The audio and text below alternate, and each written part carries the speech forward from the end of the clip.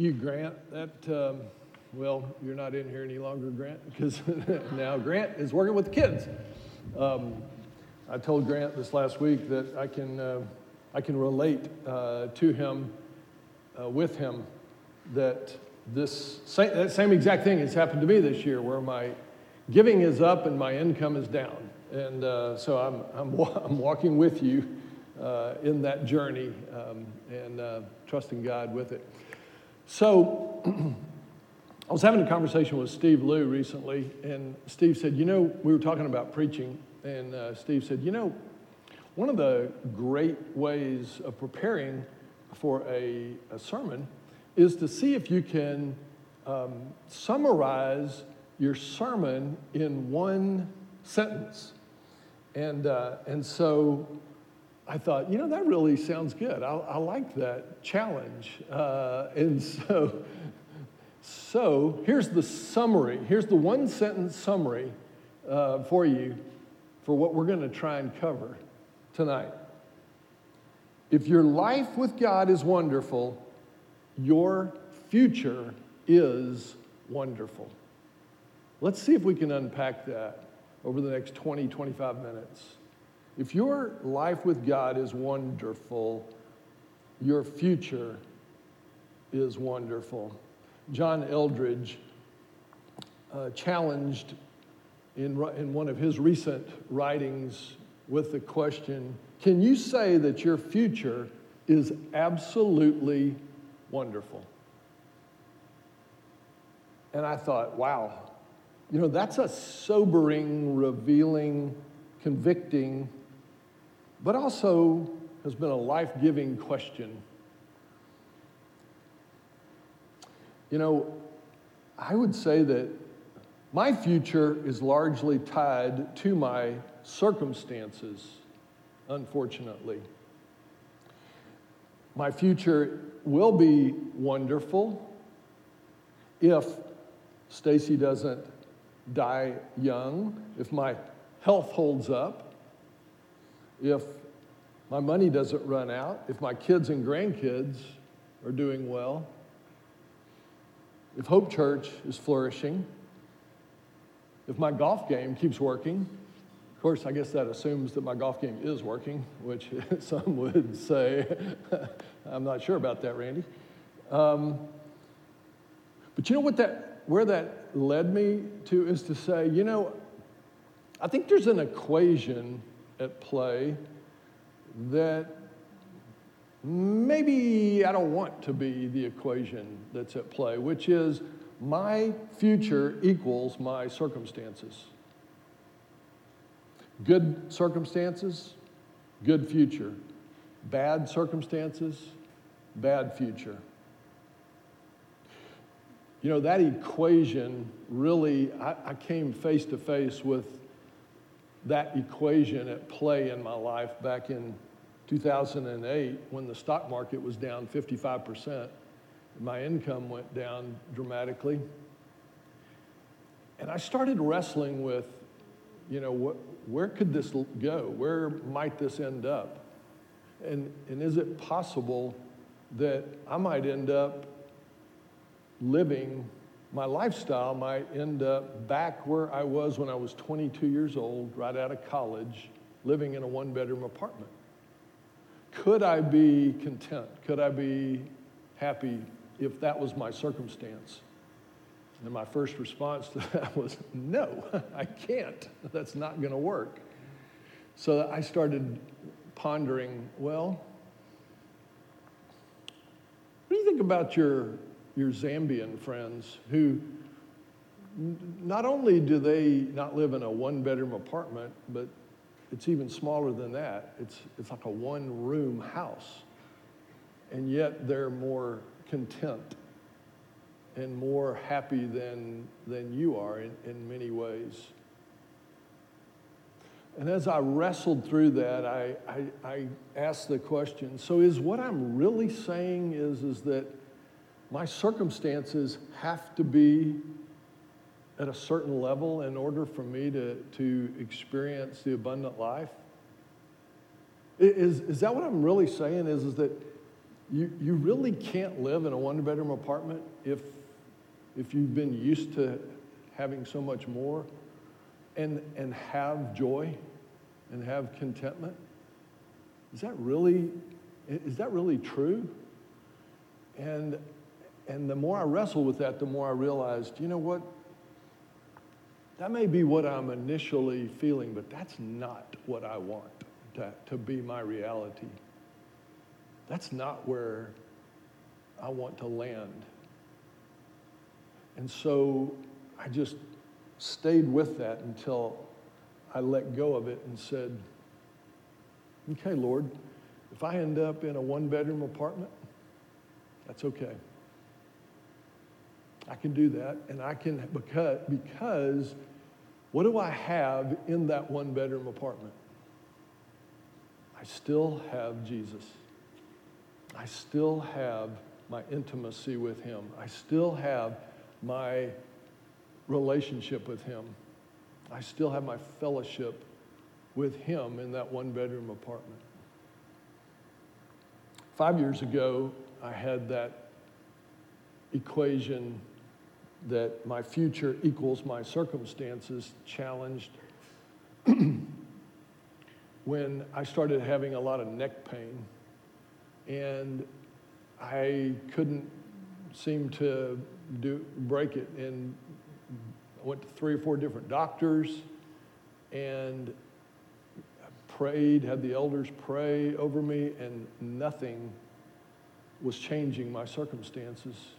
And I began to experience a lot of anxiety and a lot of fear of, is this the beginning of chronic pain for the rest of my life that I'm going to have to live with? I don't think I can handle that. So as I began to wrestle through, again, that equation of my future is only wonderful if my circumstances are wonderful. And I began to remember my good friend Earl Melton, who I had served with as a fellow elder at Cypress Bible Church. And Earl had chronic neck pain for years, and yet he was one of the most content, pleasant, godly, loving men that I had ever met. And God just began to break that equation of your future does not have to equal your circumstances. If your life with God is wonderful, your future is wonderful. So how does a person know if this wrong equation is at work? And I would say that one of the most prominent, prevalent ways that we can see that at work is when we see in our life that we have a fair amount of fear, anxiety, and worry. Which, when I am experiencing, which I have more of that in my life, even now, than I want. And that reveals that I still have work to do to untie that equation of my future equals my circumstances. So, how do we make progress to untie that equation and to be able to move to a place where I can actually say, my future is wonderful? Because that is actually the declaration that I would like to submit to you tonight and ask you to seek with all your heart of, can I actually say my future is wonderful? You know, in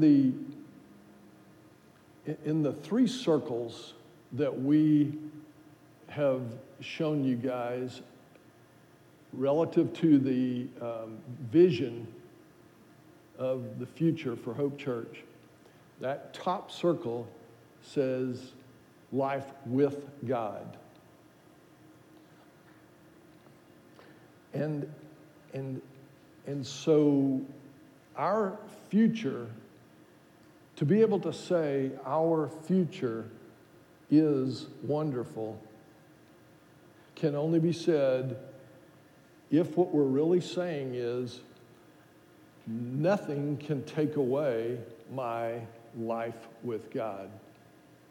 Nothing can dissolve that intimacy, the beauty of that relationship with Jesus. That scripture that we started with, Psalm 73:25, whom have I in heaven but you? And there is nothing on earth that I desire beside you.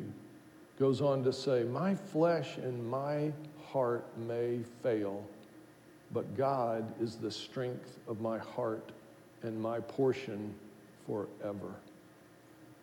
So as my body deteriorates and fails, my heart or my life with God sustains me.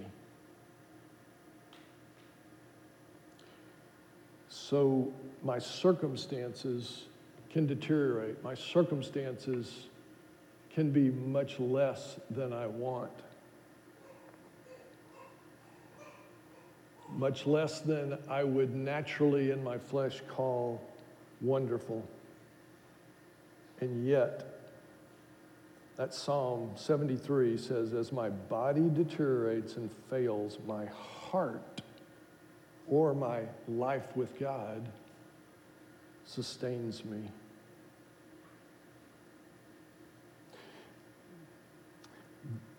So, Psalm 23 says, the Lord is my shepherd, I lack nothing.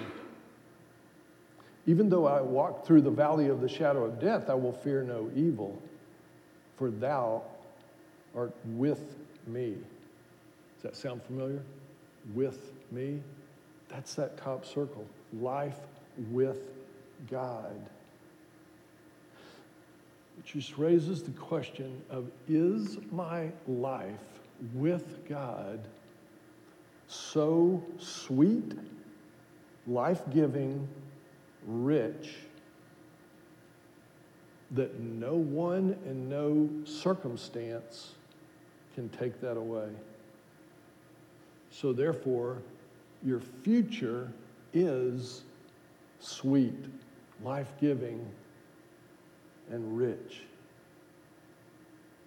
Let me say that again. If your life with God is sweet, life-giving, and rich, then no one and no circumstance can take that away. Therefore, your future is sweet, life-giving, and rich, or wonderful. Therein is the beauty and the potential to be able to say, if your life with God is wonderful, your future is wonderful.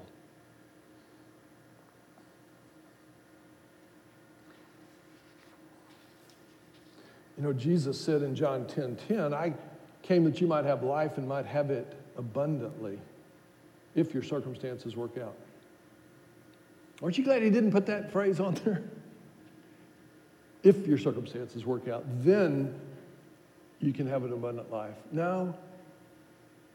He's saying, I came that you might have life and have it abundantly.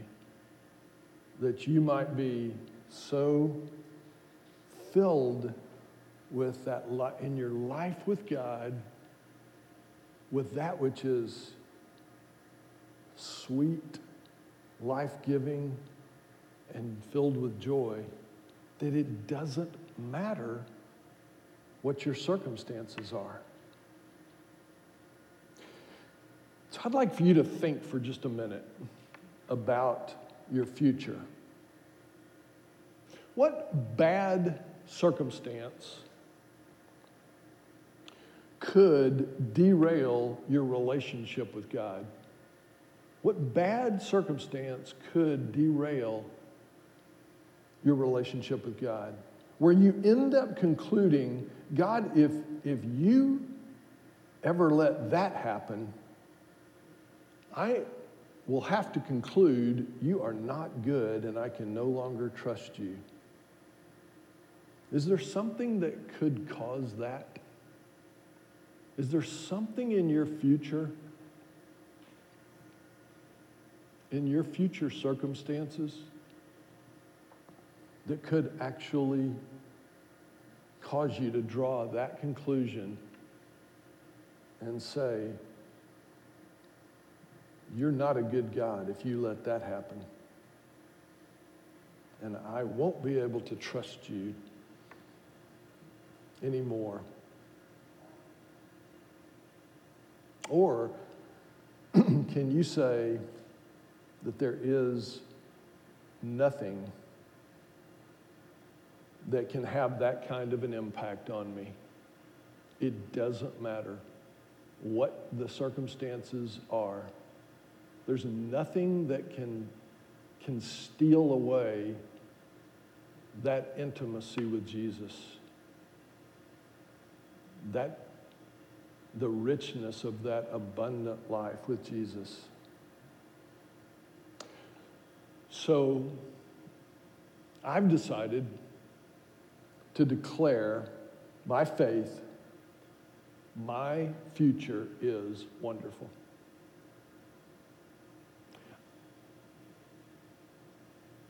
Until a couple of months ago, I had never said that. I'd never used those words. I had never contemplated that idea of being able to actually declare, my future is wonderful. Not my future will be wonderful if the circumstances play out right. But my future is wonderful. Now, that doesn't mean that my future is going to be filled with all of what I want and all that is easy and all that is comfortable and all that is life-giving and beautiful. But what it is saying is that no matter what my circumstances are, nothing can take away my intimacy with Jesus that is life-giving. So, I've decided to do 3 things in order to help me press into that and actually walk in that in the months and years ahead. And so the first thing comes out of 1 Peter 5:7, casting all your anxiety on him because he cares for you. One way of interpreting that is to say, and this is what I'm starting every day with, is the declaration, Lord, I give everyone and everything to you. I'm looking out at the meetings of that day, of the activities of that day, of the challenges of that day, of everything about that day that is causing me anxiety and stress. And I'm saying, I give that to you. And I'm looking at the things that could go wrong over the next week, the things that could be painful, the things that could be difficult financially, and I'm saying, I give all that to you. I give you everyone and everything. And I'm finding that that's a daily declaration. That's a daily statement. That's a daily reality of giving everyone and everything to Jesus because he cares for me. And I'm finding as I do that, that's lifting the anxiety, the fear, the worry off of me in a new way that is beautiful. And I'm finding I need it because I'm bringing anxiety and fear into every day. Second thing I'm doing comes from a quote that I read from Dallas Willard. Listen to this quote. Memorizing scripture is even more important than a daily quiet time. For as we fill our minds with great passages and have them readily available for our meditation, quiet time takes over the entirety of our lives. So I decided to try that in a special way yesterday. So I was on my back porch, and I thought, you know what? Instead of having my classic quiet time, I'm going to just memorize some scripture during what would have been my quiet time. So I thought about Psalm 23, and I thought, 30 years ago, I memorized that, but I haven't kept it refreshed in my mind, so I've kind of lost it. And so I thought, okay, so I'm going to memorize that again. And so yesterday morning, I refreshed that, and I memorized it all over. And you know what I found is Stacy and I had to go to Dallas for a wedding, and we're driving to Dallas, and there's a moment of quiet when there was no conversation going on in the car, no music, just driving to Dallas. And you know what came into my mind? What flashed into my mind was, why don't you quote Psalm 23 to yourself? Just, not out loud, but just repeat what you had memorized that day. And so I'm driving, or Stacy's driving, and I'm riding, and I'm thinking, and I'm just quoting Psalm 23, and I'm just enjoying some fellowship with the Lord in Psalm 23 while I'm driving.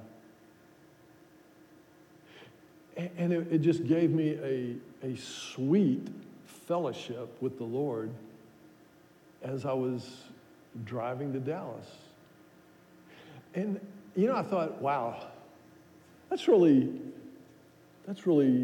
valuable, because I can't tell you how many times, you ever had a quiet time where you just had this incredible insight, this beautiful connection with God, and you just thought, wow, man, what a great way to start the day. And then you get to the end of the day, and you start thinking back on what happened in your quiet time, and you can't even remember what it was that you experienced. You can't even remember what was the beauty that you experienced in that quiet time. I can't tell you how many times that has happened to me. I know some of you are thinking, well, yeah, that's just because you're getting old, Randy. And that may be.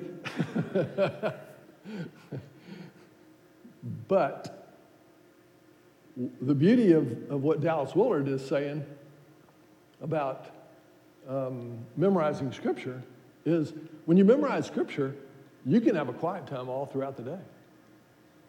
You don't, because all you got to do is in the quietness of, an extra 5 minutes, or while you're driving somewhere or walking somewhere, walking into the store, you can be replaying verses that you're memorizing, and you can have a fresh quiet time right in that moment. And so you can have intimacy, fellowship with Jesus all throughout the day. So it's causing me to want to memorize more scripture. And so I'm looking forward to in the weeks and months ahead, just focusing more energy on memorizing scripture as another way of being able to put my fear, anxiety, and worry in a place to where I can declare my future is wonderful. I've already, in the recent weeks that I have declared that, just noticed a lifting of my heart as I declare my future is wonderful, because my future is not tied to my circumstances. So the third and last thing that I'm focusing on is having more conversations with family, friends, and even my discipleship group about what does it look like for us to be able to declare my future is wonderful. And if I can't say that, why? What does that reveal to me if I can't declare that? I think that's an interesting thing to walk through. So, if your life with God is wonderful, your future is wonderful. That's that life with God circle. If that life with God is rich, intimate, loving,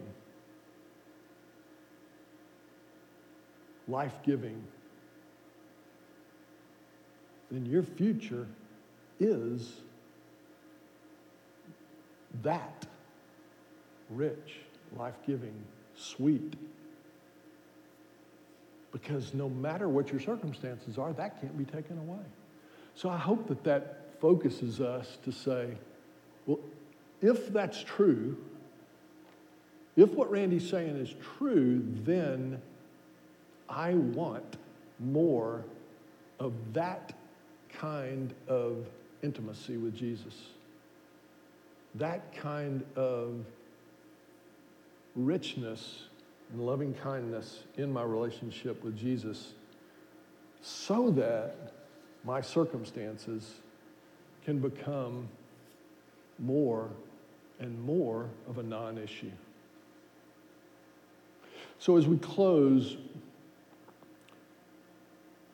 I'm going to read Psalm 23 to you, and I'd like you to just close your eyes and just meditate with me for a minute. As Michael comes up and plays in the background, just close your eyes and meditate with me for a moment on our Lord, who says, "The Lord is my shepherd, I shall not want."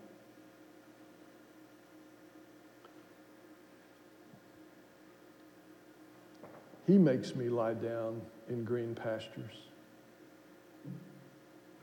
He leads me beside still waters.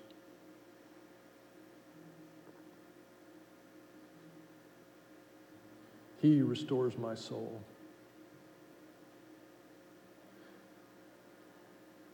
He leads me in paths of righteousness for his name's sake.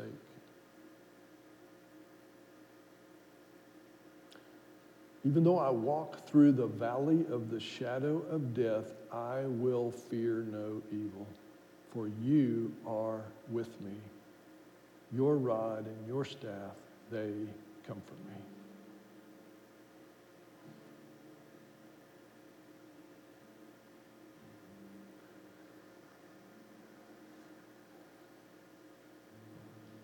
You prepare a table before me in the presence of my enemies.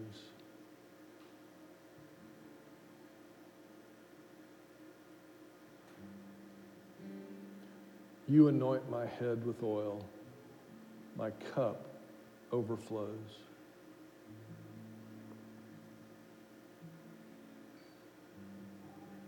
Surely goodness and mercy shall follow me all the days of my life, and I shall dwell in the house of the Lord forever.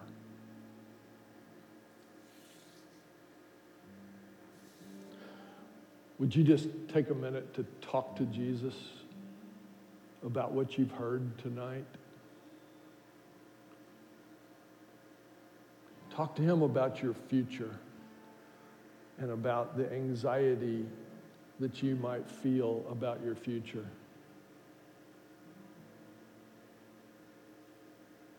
Think about the one thing that maybe gives you the most anxiety about your future.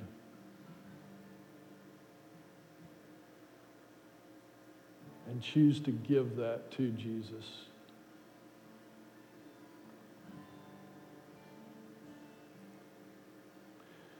Ask him to help you memorize some scripture that would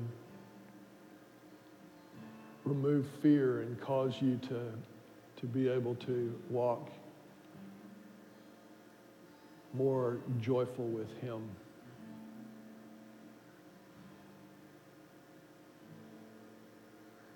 And then,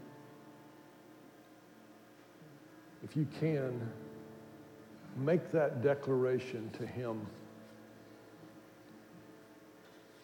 By faith, I declare my future is wonderful. So just talk to him now for a moment in your own heart.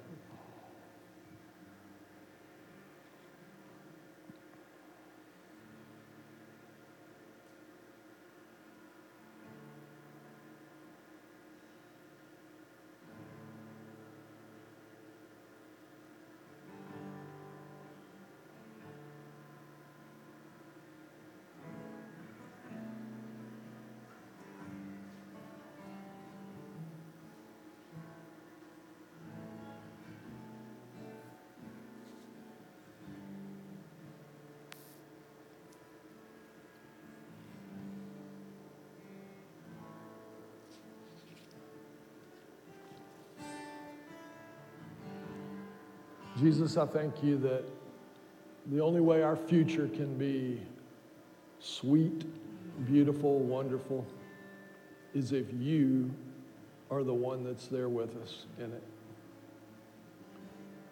And if your loving kindness and your presence is what is giving us life. So I pray, Jesus, that you would make that deposit into our hearts. Give us what we need to be able to have such an intimacy with you in our life with God that we can say our future is wonderful. Thank you, Jesus. We pray this in your name. Amen.